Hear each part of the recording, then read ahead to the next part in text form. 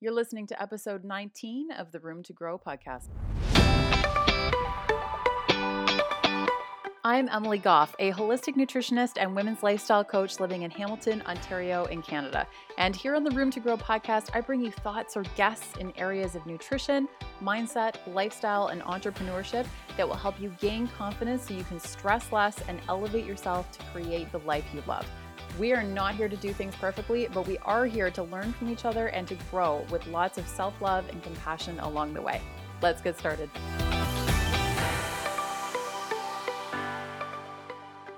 Hey there, welcome back to the Room to Grow podcast. And today's guest is Elizabeth Sherman, and she's an executive health coach and just an incredible woman. She shares so much amazing info here. This is an absolute must listen. She really gets into the different stages of something called neuro-linguistic programming, which is really, really crucial to help change your habits. So for anyone out there who has ever had a habit, whether it's health related or otherwise, that they want to change, this is the true root and the true base of what you need to do to change your entire belief system around something. It's incredibly fascinating. And when she gets to that part of the interview in particular, I want to make sure that you actually stop doing whatever you're doing, unless you're driving, obviously. Stop doing whatever you're doing and listen really closely to truly absorb it, because it is incredibly powerful. And I think that it has just amazing value to really shift big things in your life. So Elizabeth is actually sharing a lot of her personal journey throughout this as well, and including some health struggles, how she found health for herself, and how she coaches high functioning executives and entrepreneurs to basically change their life using these types of habit changes and making for sustainable lifestyle. So you're going to get so much out of this. I can't wait for you to listen, and let's get going. Hey there, welcome back to the Room to Grow podcast. And I have a super special guest. I always say that, but they're all special. Hi, Elizabeth. How are you doing today? I'm doing great. Thanks for having me, Emily. Oh, thank you for taking the time. Elizabeth and I actually are in the same business coaching group right now this year. So that's how Elizabeth and I met. And she is an absolute wealth of information. So Elizabeth, tell us a little bit about what you do and sort of how you ended up where you are today and doing what you're doing right now. Yeah, so I am a habit-based health coach. And so, people ask me, what does that mean? And basically, I work in the 5 areas of health. So diet, exercise, sleep, smoking cessation, and stress management. And so those are the areas that I cover with my clients based on whether they need them or not. Some of them may or may not be smokers. And so I really got into this as far as habit-based goes, because I think that for me, I am a very habit-based person. Like when I was in college, I used to be a smoker. And I remember being really confused about, I would go home for vacations and I wouldn't have the desire to smoke. And it was really confusing to me. I was like, well, I smoke when I'm at school, but yet I don't smoke when I'm at home with my parents.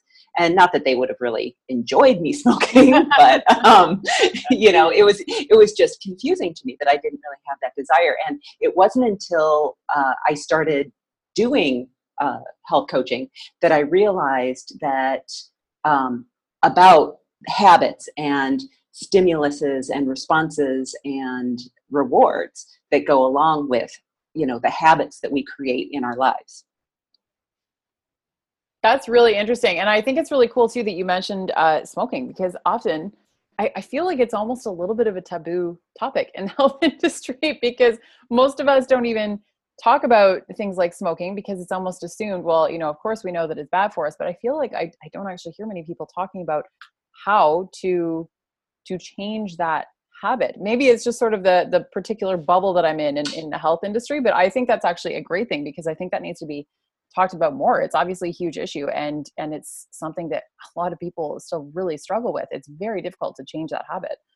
It absolutely is. And, I think that even in my own practice, I don't really talk about smoking cessation a lot, because it's something that people who smoke know that they shouldn't be smoking. Right?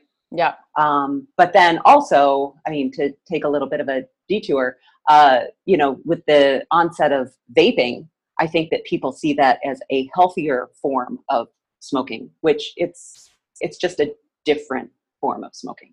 That's a great point too. We could even, go down the path of smoking pot too, because marijuana is becoming much more prevalent, especially with things like CBD oil. And obviously there's all different kinds of forms of it, but a lot of people still choose to smoke it. And at the end of the day, smoking is still smoking. Like you're not really doing yourself any favors in that regard. If you want to, there can be, I'm not going to make this a marijuana discussion because that's a totally different topic, but it is, at the end of the day, smoking is still smoking, and it still can have really harmful effects for us. And it's something that a lot of people are looking to change. Right. But in pot smokers' defense, you're only smoking one joint. You're not smoking 10 throughout the day. Definitely. 20. Well, I hope not. That could create a next level experience. So how did you end up, other than, starting off like as a smoker and being more interested in changing that habit? Yeah. You've kind of gone through some career changes as well. You've even moved countries. Tell us a little bit about that. Yeah. So let's see. I used to be in high tech, and that's actually how I met my husband. I was living in Chicago. He was living in Austin, and we kind of decided that if we wanted to make it work, that we should probably live in the same city. But at the time, my mom was going through some pretty serious, breast cancer treatment.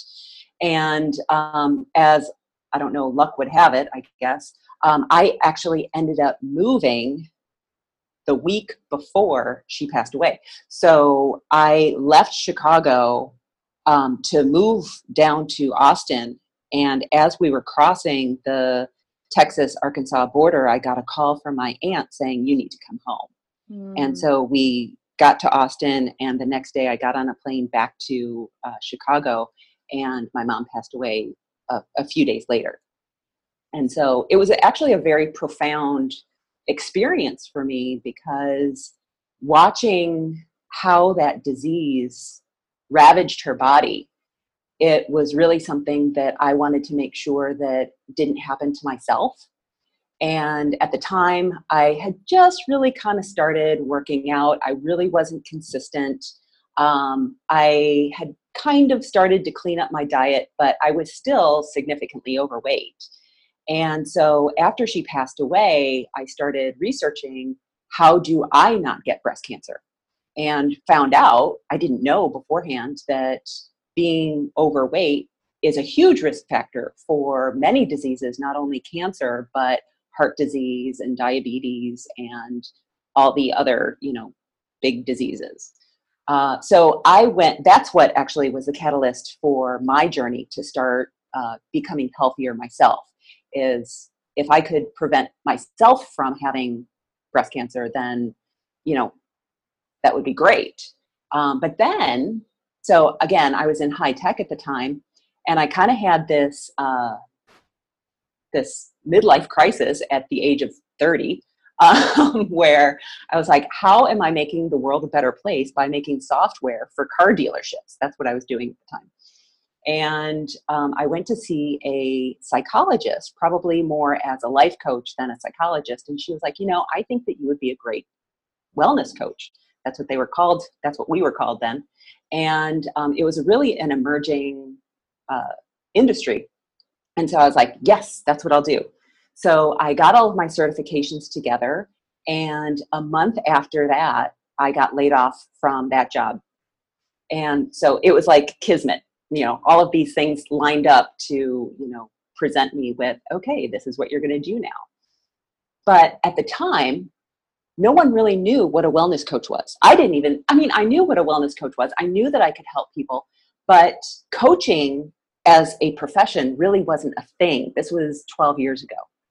And so I didn't really know how to market myself, and people didn't really know what to do with me. Even to this day, when I tell people that I'm a health coach, they respond with, "Oh, you're a life coach," or, "Oh, you're a personal trainer." And so there's a lot of education that goes into being a health coach, especially, since I live in Mexico now, and I'm not working with people in person. So there's a lot of education that goes on there. Yeah, it's so true that there's still so many people out there. Again, like we can often be in sort of this bubble because we work in the online space that we just assume that everyone knows what that entails. And the reality is that we often have to educate people what we even do before we can, let them know the ways that we can help them. One of the things that I got out of that the most was that that you started focusing on impact. I think that that's really profound, because I think that there's so many people, and I was one of them as well, that felt like I was put here for more. Like I was sort of placed on earth to do something more than just working, stuck in a corporate 9 to 5 and not enjoying what I was doing. So I think that's really interesting, because I suspect that a lot of people feel that way, but they don't know what to do about it. So it is really fascinating to hear how everything sort of lined up on your journey to place you sort of where you needed to be at the particular times. Mm-hmm. Yeah. And what made you decide to go to Mexico? Other than, the sunshine. Exactly. So let's see, about, 7 or 8 years ago, my husband and I had the opportunity to spend a month in Belize.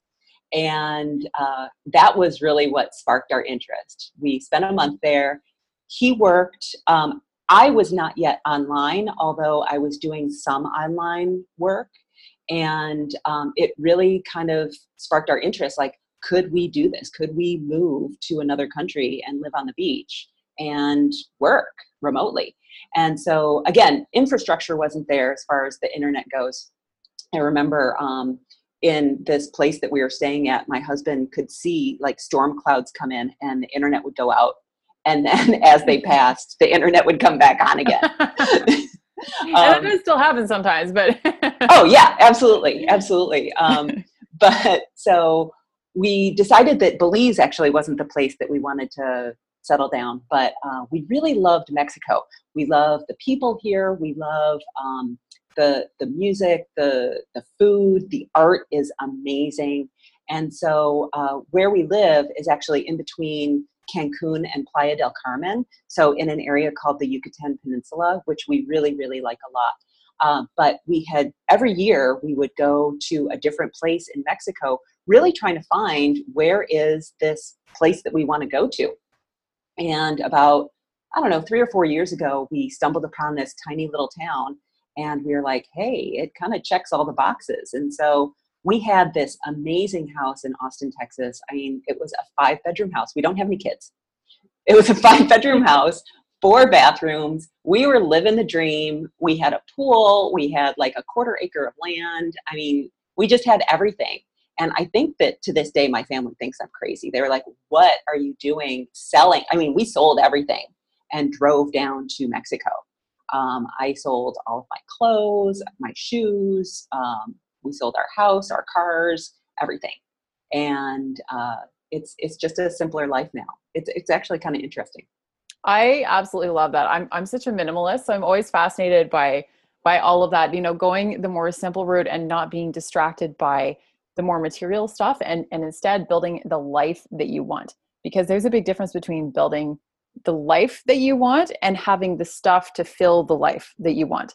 Like it's not that either one of those are bad. Like, if somebody wants to go buy themselves a Mercedes-Benz, that's totally cool. If that's going to bring you joy, do it. But just make sure that that's going to bring you joy before you make that kind of decision, as opposed to doing it for reasons that involve, like comparison and keeping up with the Joneses, like things like that. That's the area where I think that people can get sucked down sort of a trap of what can turn into a sort of a spiral of unhappiness, because there's always one more thing to buy and turn into really vicious cycles. So I think that's really, really cool what you guys did and how you've created the life that you decided that you wanted, and not necessarily doing it for the reasons that everyone else would do it for. Right. Mm-hmm. Well, and what's really interesting is that, within those 12 years between when I started out in coaching, and when I started out, again, no one knew what to do with me. And so I was a personal trainer, but I was really unfulfilled in that personal training role, knowing that I could help people more, but not exactly sure how to let them know that I could do that. And so within those 12 years, the role of coaching really has, become more prevalent. As well, technology has also gotten a lot better. And so it's now allowed me to be a coach from the beaches of Mexico. That's awesome. Well, and let's talk a little bit more about the work that you do, because you do a lot of things sort of related to the impact that hormones can have. And can you sort of explain how that works and some of the signs that we can start to pick up on that maybe our lifestyle choices are impacting our hormonal health? I totally geek out on this stuff, so I'm so glad. Yeah. So I think, so most of the women that I work with are over the age of 40. And I think that anyone who's probably listening to this, if you are over the age of 40, you know that a big shift happened. And so I don't know why, but our hormones do shift after the age of 40, 45. And so what tends to happen is when we're in our 20s, our hormones are just more forgiving. And as we get older, they become more sensitive to stress specifically. But what happens is we start to see these things happen in our bodies that weren't really happening before. So for instance, in our 20s, we could go out and, drink a bunch of beer, and then the next day go for a run and keep our weight in check. But as we get older, that stuff just doesn't work anymore. Maintaining your weight just becomes more and more difficult. And what many women find is that they see belly fat start to happen. And they're like, how do I get rid of this? And so those, things that didn't really matter when we were younger really do start to pay a toll. And so all of those, again, habits that we had when we were younger that we haven't fixed as we get older start to negatively affect our bodies. So some of the things that I work with with my clients is I help them through, I help them with their diet, exercise, and sleep and stress management to build a lifestyle that is best for them and their bodies. So some of the things that come up are their appetite, cravings, their sleep, and their mood. So those are the 4, what I call biomarkers, that determine whether or not what they're doing in their lifestyle is good for them. And one thing about that is that like meals are never eaten in isolation. And I talk to people about that a lot too. So what is one example that you might have with it when your experience of, a meal that someone eats and then an effect that it has on them later, but it shows up in a totally different way? Yeah. So I actually have a couple different stories about this. One is a client of mine who was a self-professed, I don't want to say carbaholic, but she was like, I eat carbs for breakfast. I have cereal every day. It's great. No problems, whatever. And, she was lean. She is lean. She didn't really have any problems. But what we did was we started focusing a little bit more on proteins. And so after a while, she was, eating protein for breakfast. And then she went on, not on vacation, but she went away for work. She went on a work trip.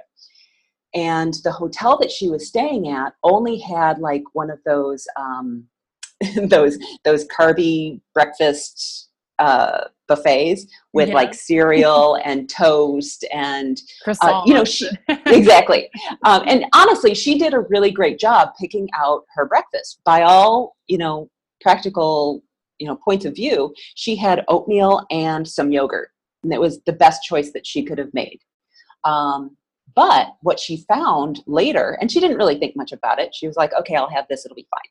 So what she found out was later in the day, she found herself in the company break room, like chowing down on pretzels. She was like, what the heck is going on here? And she realized that it was her carby breakfast made her hungry later on in the day. It's so interesting because I always find the same thing with a lot of my clients as well. And it's fascinating to see the effect that people have. It's also things like when people do the cycle of, oh, I'm going to start a new diet on Monday, and then they're super Hmm. restrictive Monday, Tuesday, they're still pretty restrictive. Wednesday, they're starting to freak out a little bit. Like Thursday Hmm. and Friday, that's all sort of adding up that they start like binging, and Yeah. then they go on that weekend binge, and then Yeah. Monday they swear they're going to start it again. And it's that never ending cycle because we're eating in a way that is not supporting our bodies. It's not allowing for that homeostasis basically that our body is always trying to search out. Right. Right. Another example that I have of how what we eat can affect our bodies and our experience is, for me, so when women get to be in like the perimenopause stage, one of the most common effects is night sweats. And so what I'll do with a client who finds that she has night sweats, or even waking up in the middle of the night, is I'll have her cut out starches in the last meal of her day. And so I was doing that myself. And what I found was actually that not all carbohydrates actually gave me night sweats, but potatoes in particular gave me night sweats. And so I just thought that that was a really interesting thing, that, oh, okay, I can have rice, but potatoes, I can have them, but I'm going to pay for it later. Oh, that's so interesting because, and it's funny how so many different things affect us as individuals differently Hmm. as well, because something like starches for the last meal of the day, there has been some research to show that that can actually be really helpful to help people sleep. But Hmm. when we factor in the hormonal aspect from like the age, and for females, and sort of night sweats and stuff that you're talking about, that can totally shift that to be something entirely different depending on the person. And Right. then again, like individual foods too, that some starches could be okay, but that potatoes aren't. It's so interesting. And this is Hmm. why I think we always have to underline the fact that ultimately everyone sort of comes to the conclusion, I think at one point or another, that what works for one is not going to work for them. And that Right. we have to really figure out what's going to work best for us, because that can look so different from person to person, right? It really can. And so, people ask, what is the best diet, or what's the best workout for me? And I hate to say, I don't know, but we really don't know until we try it out. Absolutely. And we really have to try it on for size and to experiment with different things. And that's the part that none of us like, right? Because we just want somebody No. to tell us what to do and make it easier for us, because, experimenting takes longer. It takes more effort. It takes more introspective work too, just really observing what's going on and being more in tune with our bodies. And all of that is more work than somebody just handing us a meal plan. Well, and not only that, but what worked for us before may not work later. So, Yes. as I mentioned before, going out for a 6 mile run doesn't work anymore when you become 45, 50. Exactly. And even just on a smaller scale, I mean, what works for somebody today might not feel as good in a week either. I mean, our Hmm. bodies are Hmm. always changing. So I talk to all kinds of people where they've had food intolerances and stuff in the past, and then all of a sudden they're starting to notice that some foods that felt fine for them are no longer agreeing with them anymore too. Yeah. So it Yeah. can really be shifting all the time, and that's part of what makes it a little bit more difficult, is that it's a journey. It's not a destination. There's always going to be more work to do, I think, when it comes to our health. Yeah. Well, and some of the these habits that we can get into, they become really routine. And that can be a bit of a dangerous road to go down, because when we allow those habits to sort of take over, then we end up being kind of unconscious about them and not even really noticing. So if a particular Mm. habit has, or if a particular behavior has become a habit, how can we start to change them into the new behavior that we're trying to adopt and then actually make it stick?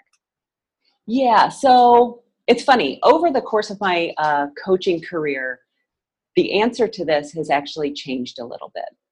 So if we had talked maybe 2 years ago, I would have told you that um, if we want to change a behavior, then we cannot just stop doing it. So, for instance, if I want to stop eating sweets after dinner, I can't just stop. And what we need to do instead is replace that habit with a different habit. So, as I mentioned before, you have your stimulus or your habit routine, you have your actual habit, and then you have your response to that, or your reward. And so at some point you have to interrupt that habit loop. And so let's say that every night after you wash dishes, you sit down on the couch and then you get this craving for ice cream. So at some point you need to interrupt that habit loop. And maybe it's, instead of sitting on the couch, I'm going to go for a walk. Or instead of sitting on the couch, I'm going to read a book. And so you kind of interrupt that habit loop so that your brain doesn't then automatically go into the next thinking, oh, I need to have ice cream, because that's what naturally comes next. And so where I've actually kind of shifted is into, and it's really uncomfortable, but what they call surfing the urge, which is feeling the uncomfortableness, but resisting it. Because when we automatically, and I think it depends on why we're actually in that habit. If it's an emotional response, definitely surfing the urge is more important. But if it's just, a routine, then I think that you can disrupt the habit by doing something else. But for instance, in emotional eating, every time I get angry, then I go to the pantry. In that instance, I think that the technique of recognizing why you're looking in the pantry for something and realizing that the answer isn't in the pantry, but inside yourself. That's beautifully said. It's interesting because I think that sometimes we need to almost detach ourselves a little bit and step out of ourselves to take a look at the deeper reasons as to why we're eating something. And that Exactly. takes a level of detachment, right? Especially if we're feeling, super angry or super emotional about something. We don't want to take the role of observer in that moment. We just want the damn chocolate. Exactly. So it takes some effort. We have to actually still be conscious of what we're doing so that we can figure out why we're doing it in order to change the habit, I think. Yes. And one of the things that I start out with my clients is being aware of hunger cues. One of our very first habits is not eating more than 80% full, or eating just enough. So eating enough food so that you know that you're going to be okay, so that you know that in 3 or 4 hours you'll be hungry again, but not overeating so that you don't feel good. And once you really start to feel that of, I'm eating just enough, and paying attention to your hunger cues, then I think when we are looking in the pantry and you ask yourself, am I hungry? Then if the answer is, no, I'm not hungry, but I feel anxious, or I'm here for some other reason, that's when we can reflect back and say, wait, why am I doing this? And if we really want to break out of that cycle of emotional eating, we have to have that conversation with ourselves. Yeah, for sure. Now, what would you suggest in an instance of, let's say, somebody gets themselves a treat every single time they go to the grocery store? How would you suggest breaking that habit? Because we still have to go to the grocery store, obviously. So Right. How are we going to shift that behavior away from purchasing that particular treat every time we go? Well, I guess the question is, do they want to break that treat, or do they want to break that habit? Oh, I love it. That's so true. So, okay, let's say that I want to break that habit. So I can either not buy the treat, or I can say I can have it if I buy it in a smaller size, maybe. Or I can, I'm not going to buy a gallon of ice cream. I can have ice cream, but I'm not going to buy a gallon. I'm going to buy a smaller container. Or I'm not going to bring it home. If I want ice cream, I can go out for it. That's so true. Yeah. So those are some techniques that people can use. They can also shift it so that they're buying a treat, but they're not buying maybe the best treat. They're buying something a little better for them. Yep, that's a great point as well. Or, I mean, I'll even sometimes I'll have people who are interested in cooking or something like that, and then they'll Mhm. just find a recipe that they really like, for, I don't know, cookies or something like that, that Yeah. is a little bit healthier version of, and they still really like them, but it's not going to, be quite as calorically dense, shall we say? Mhm. Yeah, and then Mhm. that can make a big difference too. But then, I mean, there could also be times where maybe you do just need to sort of surf the urge in that example as well. Again, if it's a habit that you do want to actually change, I think that basically everything that you suggested could be really helpful depending on the individual and the situation that they're in. Mhm. And quite honestly, I do not. How do I say? I don't really uh, cut back on anything myself. At this point, I feel like I have gotten to the point where I am in touch with my hunger cues and what my body needs, so that I don't go for the lesser version of anything, but I the foods that we eat tell us when we've had enough. So there's the satisfaction level as well. And so if I'm eating a meal that's high in fat, then I'm probably not going to need to eat as much, because my body knows when to cut me off. My hunger levels tell me when I've had enough. That's also beautifully said. That the foods we eat will tell us when we've had enough. I think that Mhm. that's perfectly summed up, and that once we get to know our bodies a little bit better, that's a really, really helpful way of thinking about food in a different way that's actually going to support the habits that we're trying to build.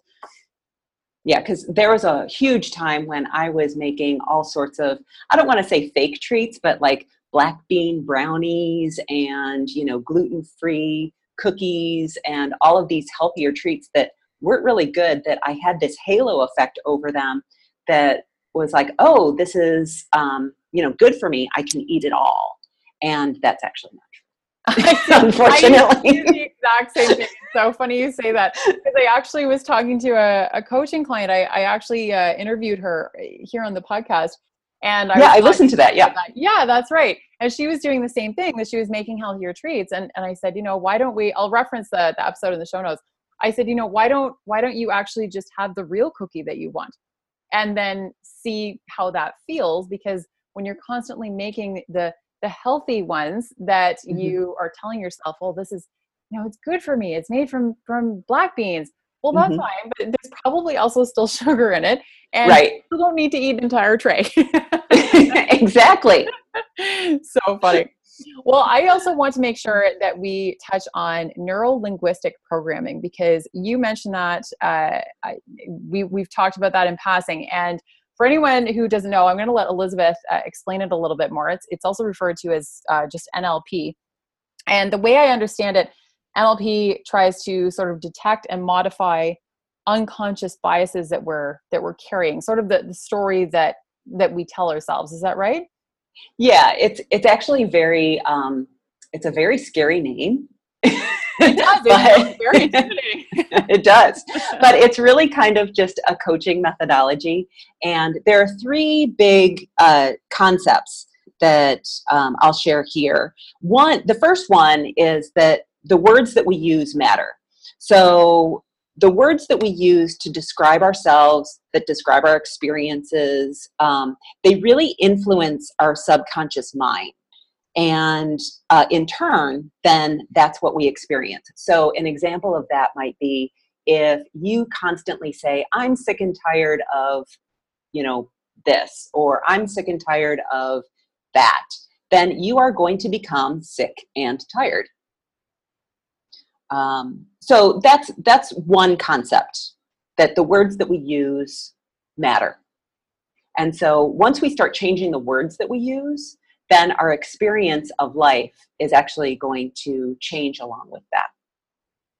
Now, the second concept is really that our experiences shape our thoughts. Our thoughts actually create our feelings. Our feelings influence our actions, and then our actions produce our experience. And so it's this circle that is, again, self-referencing. So an example of this might be, think about when you were in high school, and let's say that you showed up to school wearing a new outfit, and all of the kids laughed at you. So you immediately think then that you are a bad person. And so then you end up shutting down. And by shutting down, then those kids don't get to know you. And then again, you think that you're unliked and unworthy, and therefore you feel bad about yourself. And it's just this self-perpetuating cycle. Now, there's a very brief moment in between our feelings and our actions where we can actually change things. And we can choose to decide whether or not whether our feelings are valid or whether they are based on untruths, stories that we're telling ourselves. So is that making sense so far? Yeah, absolutely. No, I think that that's fascinating, especially the examples that you gave are really good about, I'm sick and tired of blank, and you will become sick and tired. It's basically like a more scientific way of describing manifestation in some ways. It's really fascinating to me. I find this stuff so cool. Yeah, so manifestation, which is really popular right now, is actually very intertwined with NLP. Interesting. Okay. Sure. That's really cool. Yeah, I find this totally fascinating. So how can we take NLP and use it to our advantage to make, these better habits stick, essentially? Yeah, so the third big takeaway of NLP is what they call the logical levels of change. And so if you think about a pyramid, and at the very top, you have your environment. And I think that when we start to change our habits, when we start to change our behavior, oftentimes we try to change our environment. So for an example would be cleaning out your pantry. So you're going to clean out your pantry of all of the bad stuff, put all of the good stuff in. And that's great. But as time goes on, that bad stuff is going to creep in, and the good stuff is not going to get replenished. It's going to get thrown away because people don't eat their broccoli and it just sits there and rots. So, changing broccoli. I love broccoli. I do too. But No, I totally know what you're saying. So funny. It's the crisper drawer of death, right? That's right. So, changing our environment can actually be very powerful as far as change goes, but it's really just the tip of the iceberg. So below that, then you have behaviors, and behaviors then are those things that you do. And sometimes it's a fake it until you make it. So again, if we were going to go back to smoking, your environmental change might be not buying cigarettes, not having them in the house, throwing away your lighters, breaking your ashtrays, things like that. Behavior is not smoking. But as we go down this pyramid, we actually have more impactful levels. So the next level down is capability. And so what that means is believing that you actually can. Okay? That believing that you are capable of not smoking. I imagine that has to be one of the most powerful versions of. Yeah. Well, and the other aspect of that could be like if you're starting an exercise routine, believing or being capable of running, and not having your knees hurt or not having some sort of injury. So that's where that comes in. And then below that is actually beliefs and values. So what we believe. So do you believe that not smoking is going to make you healthier? Or do you believe that running is a good exercise? Do you believe that you can be an athlete or that you can run in a 5K? And then below that, which is the biggest concept, is identity. So once you decide I am a non-smoker, you are not going to smoke anymore. Once you decide I am an athlete, then getting out of that exercise routine is going to be really difficult. Once you decide that I am a person who eats healthy foods, fruits and vegetables, lean meats, I'm not a person who eats fried foods, then you've completely made the shift. So when we find ourselves sabotaging ourselves, so for instance, let's say that I've prepared all of this food in my refrigerator, but it's Thursday night and I'm just really tired. And instead of eating the food that's readily available for me, I decide to go out and get something to pick up. Why have I just sabotaged myself? And it really goes back to identity and beliefs about who we are as a person and what we want our life to look like. If anyone's listening to this right now who is distracted, you're doing something else, I want you to stop and backtrack what Elizabeth just said to the beginning of this portion about the NLP and listen to it again because it is so powerful identifying as that person that you think that you are. Like I could give so many even just personal examples of this. I never thought I was creative. I always thought I was super clumsy and that I would never, work out. That was so far out of my realm years ago that I didn't even think about lifting weights. I just hop on the elliptical and I thought that was like the best I would ever get. Right. There are so many instances that are popping into my own head of examples that I can think of in my own life where I have identified as something that once I changed that belief, then it came to be something different. But it wasn't until I shifted that belief that change was possible, because otherwise it's like you've shut the door on whatever you think that you might have wanted, because you think it's not possible for you. If you think it's not possible for you, of course you're never going to be able to get there, because you've slammed that door shut and you can't open it again until you decide to open it. Right. And, I think it wasn't until recently that I actually discovered in my own journey how to identify where those limiting beliefs and where that identity is. So one thing that we can do to figure out identity, because it's easier to look at other people than it is to look at ourselves. Always. But look at the beliefs of your parents and your siblings. Because a lot of the identity and beliefs and values that we have are imprinted on us before the age of 7. And so that actually is a really good way of starting to understand where you get your own identity and beliefs and values. But the other thing that I've really started paying attention to in myself is resistance. So when I find myself either procrastinating or doing self-sabotage, then I stop and I check myself and I say, why am I doing this? And it really goes back to how is my subconscious brain then at odds with what my conscious brain has as a goal? And so and it kind of exposes that story that we tell ourselves about who we are. So, as you said, I never saw myself as great or graceful.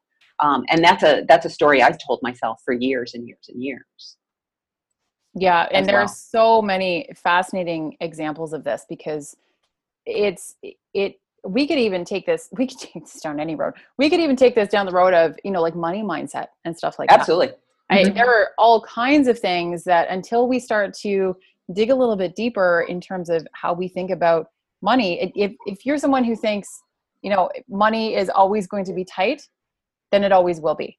Yep. Right? So we have to break out of that. But a lot of times those beliefs have been given to us usually by our parents. And like you said, from a very young age, but we don't think about that as adults. It's not until we, again, become more of the observer in our own lives when we can look back at that and go, oh, this makes sense.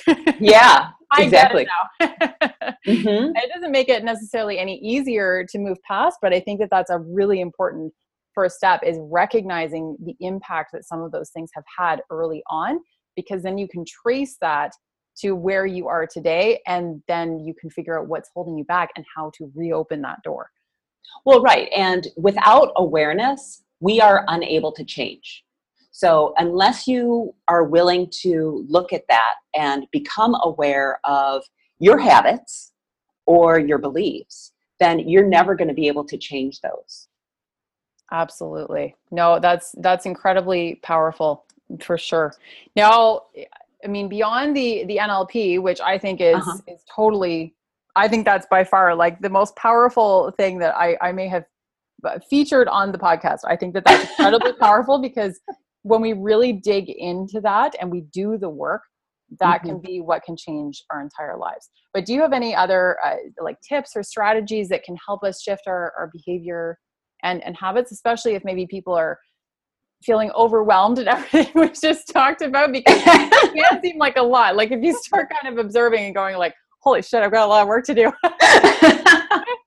Well, so when my husband and I got married, we were on a cruise in Tahiti. And I don't say that to be all high and mighty or anything, but there was this woman who was on the cruise. She was French. And so we could not communicate. But for some reason, I thought she was just the bee's knees. She was just cool. She was probably in her early 70s. By all practical means, she was not beautiful. But there was something about her that I was like, when I get to be her age, I want to be just like her. And so I started creating these stories in my head of what she was like, or rather, what future Elizabeth would be. And I think that when we start with, and this is a very Stephen Covey, the 7 Habits of Highly Successful People thing, but when we start with the end in mind, when we visualize what we want to be when we are older, when we are 70 years old, what does that look like? What do I want to do on a daily basis? What are the relationships that I want to have with my husband or my children or my parents or my siblings? And going out and actively seeking that result, then we can work backwards. And so by programming that and visualizing it into our heads, we can actually get to that point. And, when I think back to the 20-year-old Elizabeth, who was not exercising, who was eating crap, and who was really closed off from everyone, I think that although she probably would abhor the idea of being 50, looking at me today, she would be like, hell yeah, I want to be like that. So, looking at your future self and using that as a guide for where you want to be, it was extremely powerful for me. And it allowed me to change my habits because I had a goal in mind.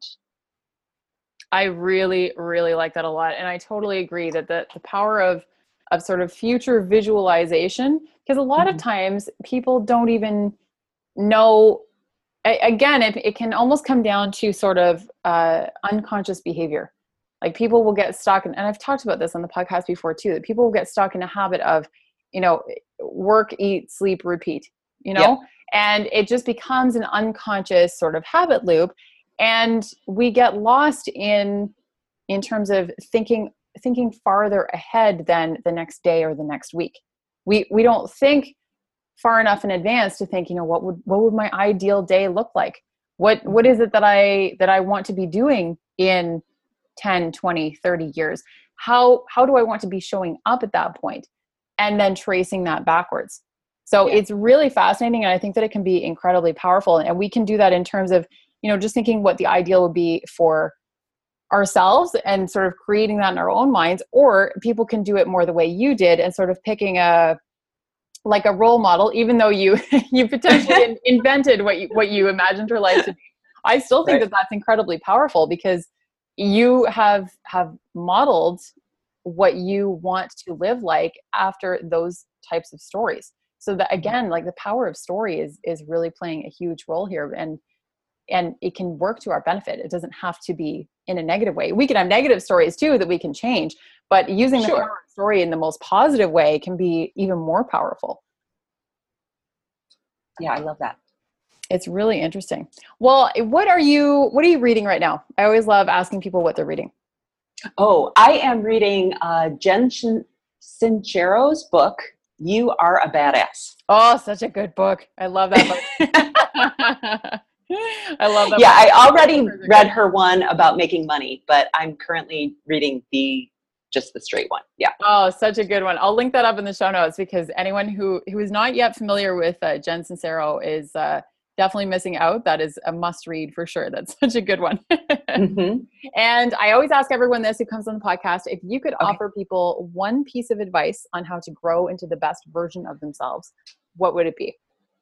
Oh, I think that just goes back to visualizing their future self and honoring who that person is.